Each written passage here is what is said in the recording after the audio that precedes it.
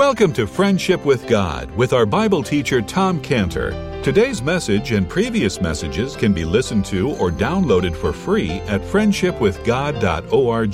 friendshipwithgod.org. You can also obtain free resources from Tom Cantor and view our online bookstore at friendshipwithgod.org or call us at 800-247-3051, 800-247-3051. Tom Cantor also has a daily devotional verse that comes out each day by email and on Facebook. To receive this small daily devotional verse that Tom Cantor puts out, you can sign up at friendshipwithgod.org, friendshipwithgod.org, or find Tom Cantor on Facebook by searching for Tom Cantor and Friendship with God. Now, here is our Bible teacher, Tom Cantor. But the other voice, the voice of the Lord Jesus, is calling for our forgiveness. And the voice of the Lord Jesus, the voice of the blood of the Lord Jesus, is louder. It's louder, and it overcomes the voice of the accuser of the brethren. Now, this is what justification is all about, and this is what's meant by Romans 5:9 when it says, now, being now justified by his blood, by his blood. Justification is a legal verdict. It's something that comes from God the Father. Once the legal verdict is given, once the gavel comes down, it's not reversible. It's not reversible. We've just been hearing this morning about, and of course all week we've been hearing about the retirement of Chief Justice Kennedy and how a new Supreme Court justice will be chosen on July 9th. And we're focused on that. We're focused on that. Why? Because that's the biggest court in the land, the Supreme Court. You have a judgment in the federal court down in San Diego in the Schwartz building. You have a judgment in there, and then you have an appeal. You can appeal. You can appeal. If it's a normal, if it's a non-patent case, you appeal to the Ninth Circuit Court of Appeals. If it's a patent case, you appeal to the Federal Circuit. You go there. Then if you don't like that verdict, you can appeal again. You can appeal again. That goes to the Supreme Court. I'm talking about the federal system. That goes to the Supreme Court. And so we've been focused on that. But once the decision is made in the Supreme Court, there's no remedy. There is no place to go after that. Well, what we have here, when it says in Romans 5:9, when it says, being now justified, in the Greek, that is a verb tense which is one time. It's not a continual tense. It's one time. We do not need to be constantly justified. It happened once, and when God the Father lowered the gavel on that Supreme Court and said justified, it was done. It was finished. It was done. That's why it's so important to see in verse 9 when it says justified by his blood, not justified by our works. Not justified by how good we are, which we're not. But anyway, seems that every time that Scott and I are out there at the fair, there's always a few that we say, would you like to come in and hear a Bible story? And someone says, I'm good. Well, that's not what God says. Now, what the power of the blood of the Lord Jesus to justify is really seen graphically in Psalm 85. And Psalm 85 is such a powerful illustration there when it talks about in Psalm 85:9, it says, surely his salvation is nigh them that fear him, that glory may dwell in our land. Mercy and truth are met together. Righteousness and peace have kissed each other. Just think about that illustration there. Think about those two persons. Think about Mr. Mercy and Mr. Truth. And they're both looking at each other. And they're looking at each other, and they're also looking at our sins. And Mercy, Mr. Mercy is saying, show him a break. Let the poor guy go already. Let him off the hook. Don't judge him for his sins. That's the voice of Mr. Mercy. And Mr. Truth is looking at you and looking at me and our sins, and Mr. Truth is saying, no way. He's broken the laws of God. He must be judged for his sins. That's truth. And mercy and truth get into this heated argument, and they become so angry with each other. They're just at the point where they're ready to duke it out, but instead they just each turn away from each other in anger, and they go to their two separate corners. They won't even look at each other. And they turn their backs, and Mr. Mercy is sitting there, and he turned his back, and he's just saying, give him a break. And Truth is saying, no, give him judgment. It's what he deserves. And now I want you to picture two more persons, Mr. Righteousness and Mr. Peace. And again, Mr. Peace, he's looking at us, he's looking at our sins, and Mr. Peace is saying, poor guy, tormented with his war with God, give him peace. Who needs the war anyway? Let's just forget the conflict. Let's just be at peace with God. But Mr. Righteousness, he is looking at us and our sins. And again, he's saying, no way. I'm righteousness, and what's right is right. There's no righteousness in him. And what he thinks is righteousness is fake righteousness. And it's filthy rags. Bring it on. Bring the full judgment on for his unrighteousness. That's what's right. And again, righteousness and peace, they're so angry with each other that they go off to their two respective corners and they turn their back, and Peace, you can hear him saying, just bring peace to his soul. Bring peace between him and God. Forget about it. And righteousness is saying, no, bring righteous judgment on him. He deserves it. And that was it. And that was the great conflict between mercy and truth and righteousness and peace. And they're at odds with each other, and they're standing in their corners. Then all of a sudden, there's silence. There's silence. And you can't believe your eyes as Mr. Mercy and Mr. Truth now turn around and they walk toward each other. And you see them there, and they're talking and they're laughing with each other, and they're reconciled together. And what's even more amazing is you see Mr. Peace and you see Mr. Righteousness. And they turn around and they come, they don't shake hands, they hug and kiss each other. And you sit there and you say, that's amazing. How could these sworn enemies of each other kiss each other? And then you see the reason why. That Peace, Mr. Peace and Mr. Truth, why they're together. Why Mr. Righteousness? Why mercy and truth are together? Why peace and righteousness are together? And it all has to do with where they are, because that verse started off and it said in Psalm 85 that salvation is near, that glory might be in our land. Which land is that? That's the land of Israel. Glory may dwell in our land. Where in that land? Where in that tiny little piece of property that's no bigger than the state of New Jersey? Where in that land would glory dwell that have brought these opposing parties, mercy and truth, peace and righteousness, back together again? And there, in that land, right there, is a little hill called Calvary. And all four of them, mercy, truth, peace, righteousness, have come together at Calvary, and they're all looking at the foot of the cross. And they're seeing that blood that's on the ground. And that's it's the voice of that blood that has now reconciled them all together. That's the power of the blood. That's the power of the blood of the Lord Jesus to reconcile us.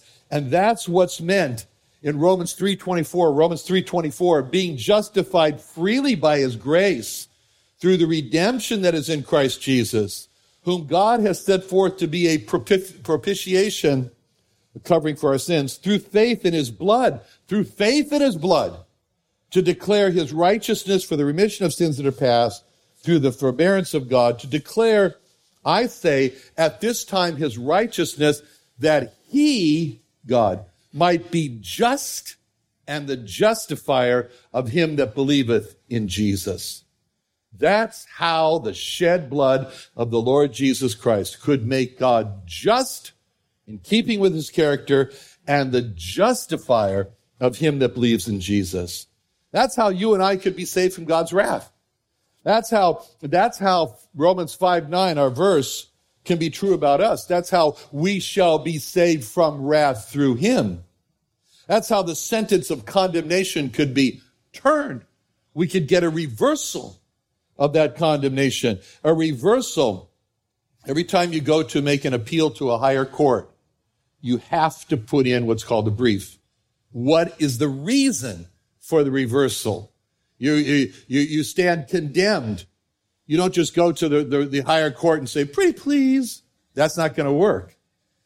But you have to come with an arguments. We're doing this right now in a particular case, but working on this appeal on the brief for months and reviewing it and writing and reviewing it. What is the reason for it? And it's the same with God. What is the reason for reversing this sentence of condemnation? And the reason is very simple. The blood of Jesus. That's it. You open up the brief, it says the blood of Jesus. And that causes the reversal. That causes the reversal from condemnation to justification, from guilty to pardon, from rejected by the law to accepted by grace, from the enemy of God to the friend of God. All happens because of the blood. That's what the blood of the Lord Jesus accomplished for us. It accomplished the great reversal of our state. The blood of the Lord Jesus saved us from the wrath of God.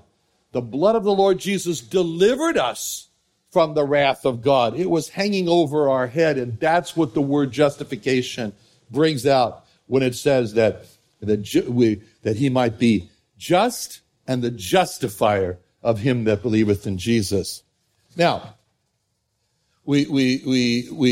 our natural tendency is to think, well, we're going to be saved by what we do. We got to do.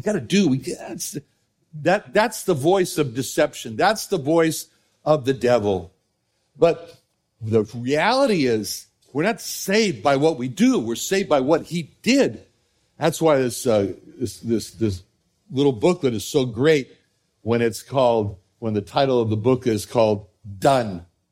Done. It's been done. The Lord Jesus did it for us already. And that's the great thing of the much more we shall be saved from the wrath. Now, we saw a much more in Romans 5:9, much more than being now justified by his blood. But the verse above it also in Romans, or below it rather, Romans 5:10 has another much more. For if when we were enemies, we were reconciled to God by the death of his son, much more being reconciled will be saved by his life. Now, we're reconciled by his death. We're justified by the blood. We're saved by the life of the Lord Jesus, and that makes us happy. We are just happy. And that's what it says in Romans 5:11. And not only so, but we also joy in God through our Lord Jesus Christ, by whom we have now received the atonement. That's our response. If God showed, like the song we just heard, Love Was When, and if God showed such a dramatic love to us when we were enemies, and that at that time the Lord Jesus died for us when we were enemies, think of what love God's going to show to us now that we're his friends. His friends. But it all starts, as the verse said, by putting faith in his blood. By putting faith in his blood. To him that worketh not. There is an enemy. There is an enemy to us putting faith in his blood, and that enemy is the concept, as I was saying, of I must do, I must work. I must work. Romans 4:4. To him that worketh is the reward not reckoned of grace, but of debt. But at him that worketh not, but believeth on him that justifieth the ungodly, his faith is counted for righteousness. His faith is counted for righteousness. There's only one person. There's only one person who can put his, I shouldn't say, there's only one way that a person can put his faith in the blood of the Lord Jesus, and that's when he has stopped.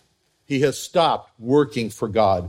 He has stopped trying to work his way into heaven. He has stopped trying to use his works as a means of getting into heaven. As this comes back to me, I remember one time I was in Ethiopia, in the lobby there in the Hilton Hotel in Addis, and there was, as we were standing around there was this man who was dressed like a monk. I guess he was a monk. I don't know.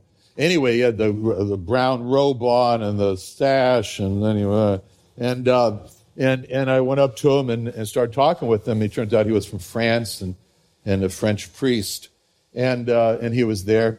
And so I started to explain to him how, I was Jew and how I was saved by the Lord Jesus Christ by putting in my faith in his blood, putting my faith in the blood of the Lord Jesus, and how wonderful it was. And he just listened to me, and then afterward he says, that's really good, but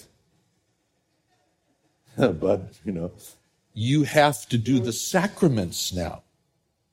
That's works. That's works. A person who has a debt to pay works to pay off the debt. He works to earn wages. But a person who works to be saved, he sees himself as indebted to God, and that God will reward him from his good works. But the only person who is saved, from Romans 4:5 says, is him that worketh not. Him that worketh not. He's not trusting in his works to make him acceptable to God. And this is where the Jewish people, the religious Jewish people, have gone the wrong way. They took the wrong road. And that wrong road was Romans 10:3. The wrong road they took is Romans 10:3. They, being ignorant of God's righteousness, are going about, that's the wrong way, are going about to establish their own righteousness, and have not submitted themselves to the righteousness of God. Each person in Orthodox Judaism is simply going about trying to establish their own righteousness. That's the wrong way. That's the wrong way. And the way out of that trap, the U-turn, the repentance, the turnaround, is to become a person that worketh not. Worketh not, that is, to establish his own righteousness. But believeth on him that justifieth the ungodly.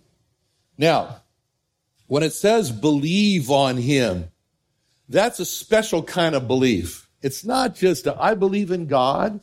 I believe that Jesus was born. I believe that he died for my sins. No. It says in James 2:19, thou believest that there is one God. Thou doest well. Good job. The devils also believe and tremble. Okay, great. You just joined yourself with the devils. Mazel tov. But it doesn't necessarily mean to believe that the Bible is true, because the devil believes that the Bible is true. And they try to get others to believe it's not true, but they know it is true. But when it says believe on him, it's going deeper than the surface. And the key to that is to realize that the word on means into, to believe into him. So you would read this verse just as well as to say, believe into him that justifieth the ungodly. It's the same word that's used in John 3:16, where God so loved the world that he gave his only begotten Son, that whosoever believes into him should not perish, but have everlasting life. Now, what does it mean to believe into?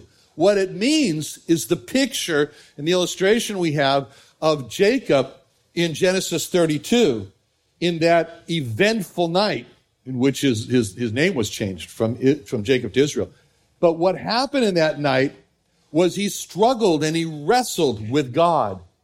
And his will was broken when his hip was put out of joint. As he sat there and he clinged to God and said, I won't let you go unless you bless me. And at that point, when he came out and he realized that the man that he saw was God, the Lord Jesus, he said, Peniel, he said, I've seen the face of God. That was the point in his life where he believed into the Lord Jesus. It was that clinging faith in Genesis 32. It was that Rock of Ages words. Rock of Ages, nothing in my hand I bring, simply to thy cross I cling. Naked come to thee for dress, helpless look to thee for grace. Foul I to the fountain fly, wash me, Savior, or I die. Faith is clinging to the cross. Faith is relying on the blood as my only basis for being accepted by God, not my works. Not my works. What a description of what God does in Romans 4:5 when he says he is the just and the justifier of him that believes in Jesus. Romans 4:5 says he is justifying the ungodly. Justifying the ungodly. The ungodly. What does that mean, the ungodly? Well, that means the dirty, rotten sinner part of our lives. That's what the ungodly is. What a great term for God. He justifies the ungodly. He justifies the dirty, rotten sinner. That's what he does. That's a description of the gospel. That's great. Romans 4:5. To him that works not, but believes on him that justifies the ungodly. His faith is counted for righteousness. It's not automatic. It's a point in time. It's a point in time. It's not just a mental assent. It is a wholehearted giving self to God. It is a throwing down the weapons of resistance and warfare against God, a throwing open of the hearts, a wholehearted invitation. Lord Jesus, come into my heart. Save me from my sins. I trust your blood alone for my righteousness and to get me into heaven.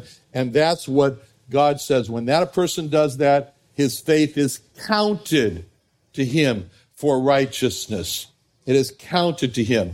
Just like Paul said about Onesimus when he was writing to Philemon, and he said in Philemon 1:18, talking about Onesimus, if he have wronged thee or oweth thee aught, put that on my account. On my account. That's what it means. Now, Paul asked him to put it on his account. That's the same word. Faith in his blood, reliance in his blood is putting it on his account. So, what we've seen from this Romans 5:9 verse is that the blood justifies us. And now we can add this to the list of what we have seen as we have beheld the blood. Behold the blood, our series. Behold the blood that redeems us. Behold the blood that makes us to come near to God. Behold the blood that cleanses our souls. Behold the blood that gives us peace with God. Behold the blood that removes our sins. Behold the blood that justifies us. All that heaven is asking from us, everything, we have in the blood of the Lord Jesus. All we need to be justified with God, that's all we need to be justified with God, is found in the blood of the Lord Jesus. So this morning, as we take the elements, let's say, as we take that little cup, let's say from our hearts, very simply, thank you for justifying me by your blood. Let's pray. Father, thank you. Thank you for giving your Son to give his blood for our sins. Lord Jesus, thank you for not holding back. Thank you for not changing your mind. Thank you for going all the way to shed your blood so that we can be justified by your blood. In Jesus' name, amen.